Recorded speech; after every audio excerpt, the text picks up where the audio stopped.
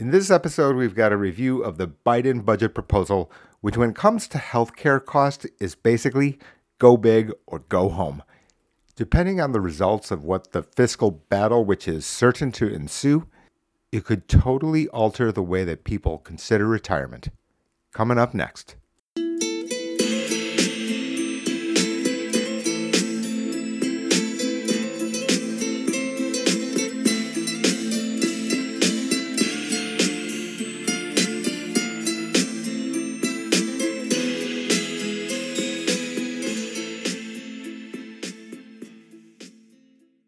Welcome to the Much More Than Medicare podcast. My name is J.O. I'm the author of Maximize Your Medicare. The official website for the book is www.maximizeyourmedicare.com. Certified financial planner, and I run GH2 Benefits. Today's podcast is not financial advice, never is. In order to give you financial advice, you can certainly just go to the website and fill out the email form. I'll be back with you myself within 24 hours. I need to point out GH2 Unfiltered. It's a separate website. It's a subscription site, www.gh2benefits, that's spelled benefits.com. I'll send you a copy of Maximize Your Medicare for free, postage included anywhere in the lower 48 states. You know, here in public, I'm not here trying to sell you something or tell you something very, very specific about carriers, because I'm highly regulated. And in addition to that, what I can't have is I can't have people listening or pulling my statements out of context, using them, and then we know who's to blame. That would be me. For that information that it's not fit for public consumption, it's www.gh2unfiltered.com. Much like the statements that I make here on the podcast or in other broadcast forms, the reality is that a single statement can entirely change the trajectory as well as your financial outcomes. There's no real way for me to get around this because of the fact that I can't possibly name every possible single combination or outcome that could possibly result from a choice that you make. That will depend on your personal situation, where you live, your household financial situation to begin with. Again, that's www.gh2unfiltered.com. You can get the book for free. The guts of today has to do with the Biden budget. So this past Friday, just prior to Memorial Day weekend, not surprisingly, is usually a news drop. Sure enough, it came. And let me just try to explain it to you. So the president's healthcare agenda also, tries to include cutting prescription drug costs by having Medicare directly negotiate drug prices, something that it doesn't do right now.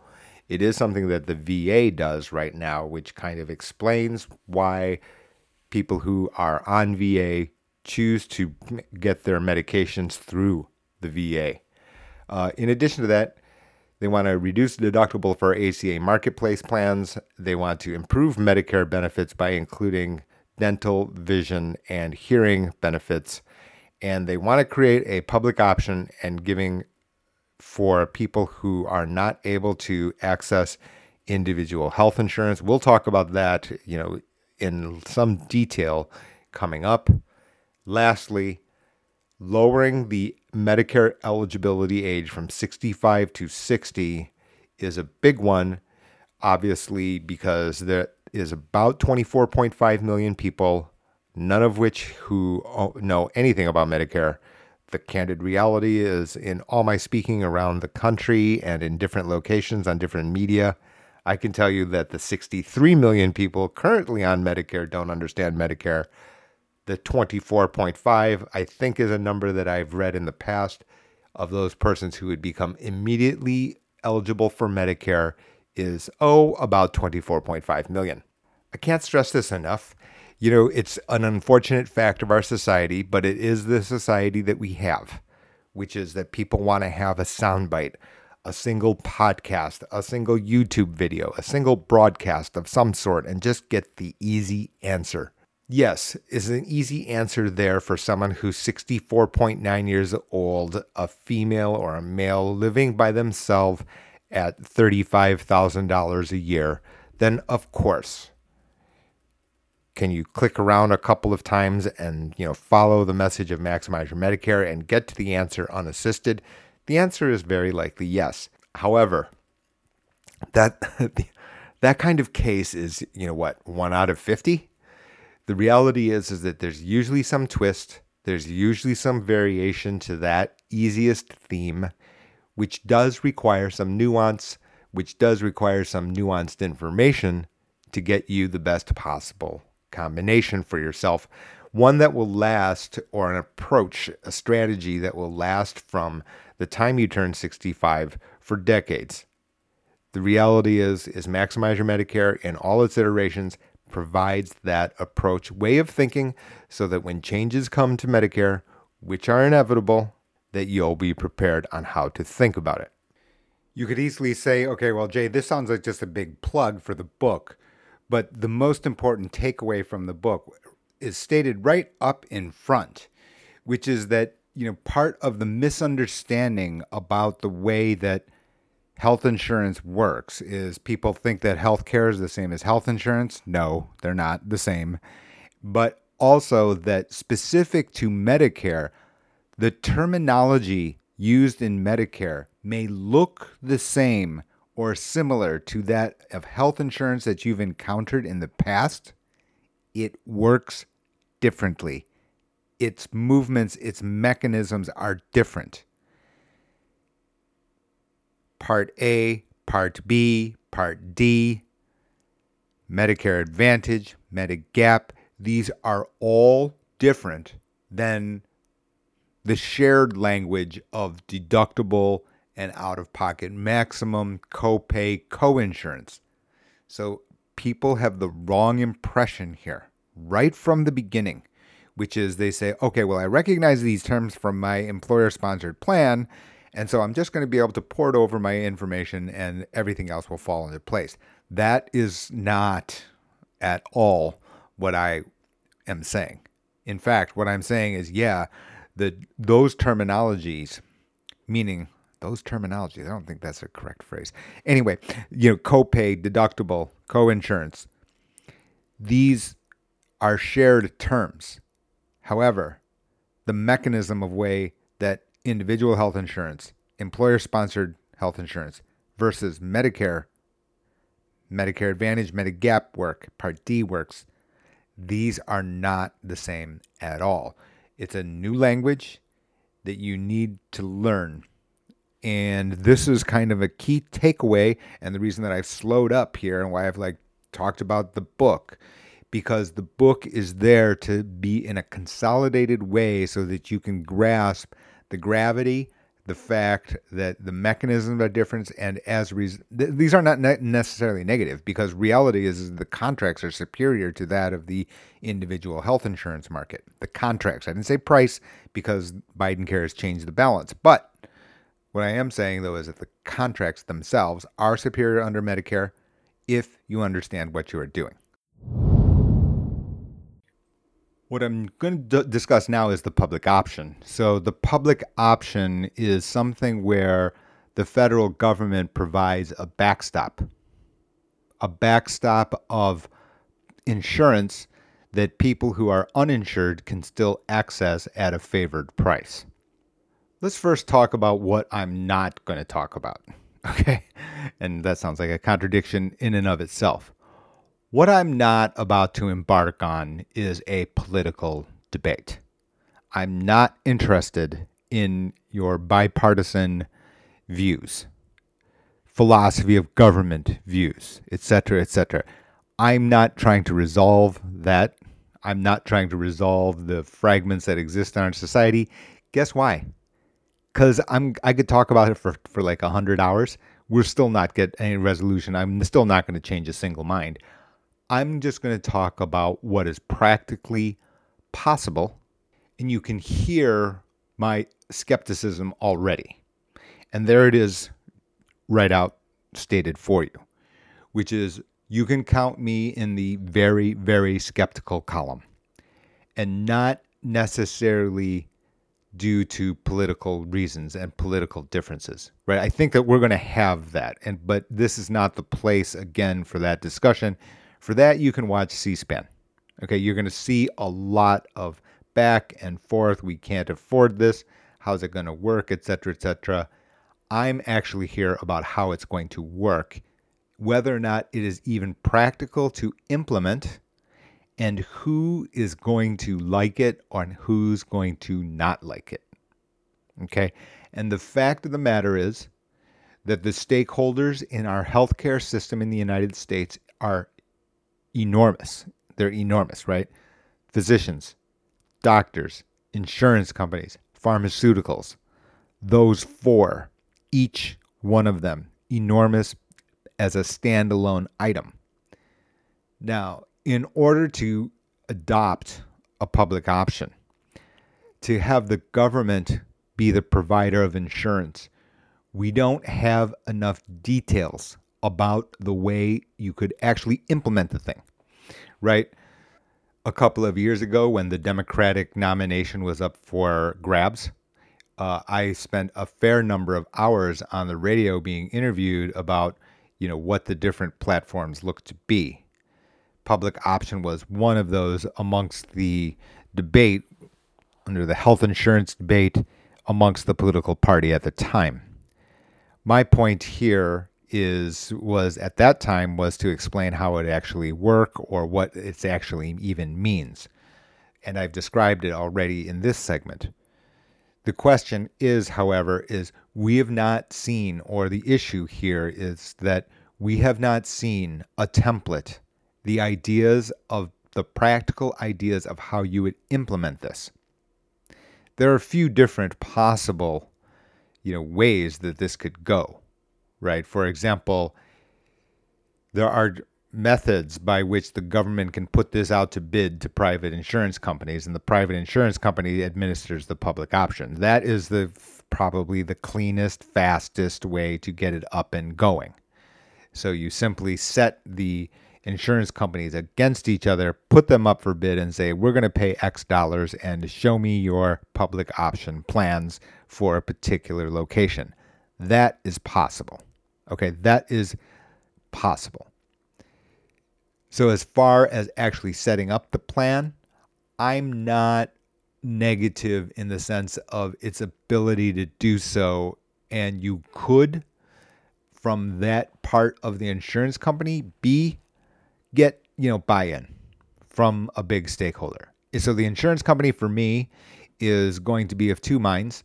First of all, they're not going to want to have the public option because it's going to crimp on their other business, right? I think that's very clear. It's going to take away from their individual health insurance market share. That said, it's going to replace it with possible new enrollees into public option. So when push comes to shove, insurance companies' main role here is, as is always, is to receive premium. They're probably on board. That is entirely different from the healthcare provider system, however. And so let's just call about doctors, hospitals. Here, however, I think it's just very, very clear, which is that on one hand, you'll have uninsured people being insured, which will be a net plus. The problem is that there's going to be a big net minus, which is you are going to have the government dictating price. So fine, right? Remember I said that the government offers out the public option via bid to insurance companies? That's possible. That said, the insurance companies are going to in turn saying, okay, we got this fixed budget, and that means that we're going to be able to pay the doctors X, we're going to be able to pay the doctors Y for their services. That X and Y is very, very likely to be dramatically lower than the group health insurance market or the individual health insurance market. And that difference to doctors and hospitals here can be enormous and can result in their vehement protest, not just quibbling, but where they're saying this totally is completely unviable, we completely object, which is, of course, a problem, right? They are not trivial stakeholders in the equation. You can read headlines about how rural hospitals are having difficulty currently under the current balance just because of the fact that Medicare pays so much less than individual health insurance and employer-sponsored health insurance. So if you multiply that by many times by having this public option, you can see you don't need a crystal ball in order to predict what their pushback is going to be. So for me, in conclusion, that's kind of the way this battle is going to shape up, right? That even if you get across the incredible fragmentation, political fragmentation about whether or not whether the country can afford it, whether it's fiscally responsible, et cetera, I'm not even going to try to settle that one or to predict where the political football will end, what the field position of that football will be. What I can do is you can use your common sense to understand why you're going to see sound bites from different enormous stakeholders, which will vary wildly from location to location, from, groups of doctors. There's going to be groups of doctors who say, okay, this is still better. This is still better. There are going to be other groups of doctors who say, no, we already, are running, negative profits, or, we're already losing money, et cetera, et cetera. You're going to have hospitals in different locations having different statements. You're going to have a ton of different, points and counterpoints, and the amount of crossfire on this topic alone is going to be enormous. So as a result of that, for me, for now, that while I can understand how the mechanism could possibly be established, that is very different from having all of the very important stakeholders buying in to a public option plan. The last segments are to the augmentation of Medicare. And, I started this by just lowering the eligibility age because I wanted to keep that as a separate topic, because this becomes the eye-opener for those persons who are considering retirement, those persons who are between the ages of 60 and 65.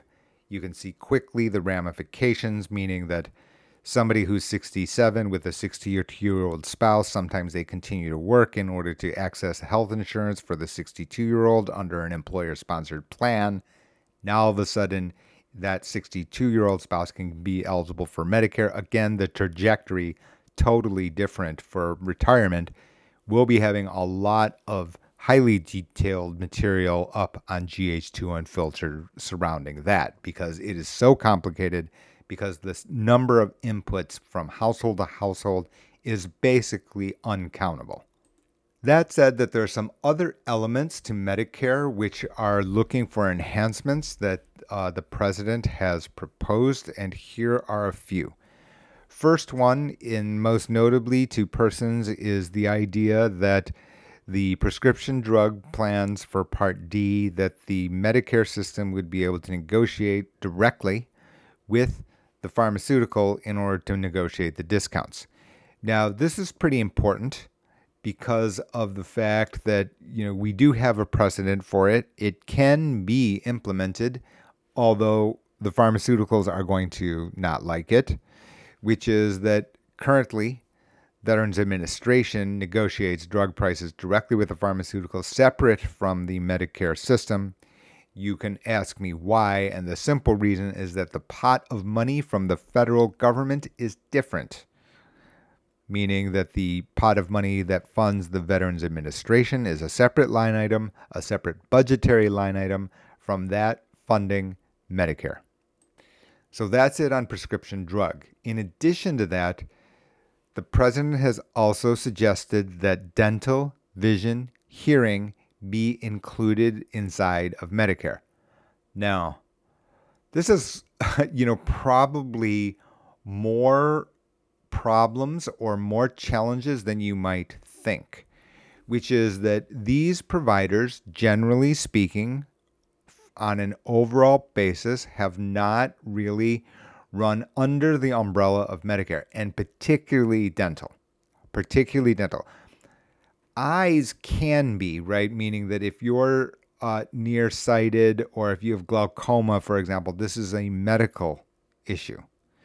However, if you're just simply nearsighted because you have bad DNA, like I do, then it is not currently under Medicare, and as a result, the doctors have not had to deal with Medicare in this way. But, for example, if you're an optometrist or something like that, in other words, the exposure to Medicare, the exposure to Medicare Advantage is somewhat limited by those who treat, vision.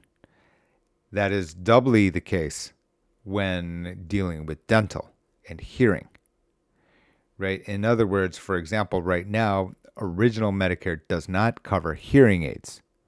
So as a result, the audiologists don't have to be under requirement to, accept Medicare, to understand which Medicare Advantage plans to be signed up for, et cetera, et cetera. It's usually they're compensated through some kind of like voucher system, which is very different than the payouts for insurance.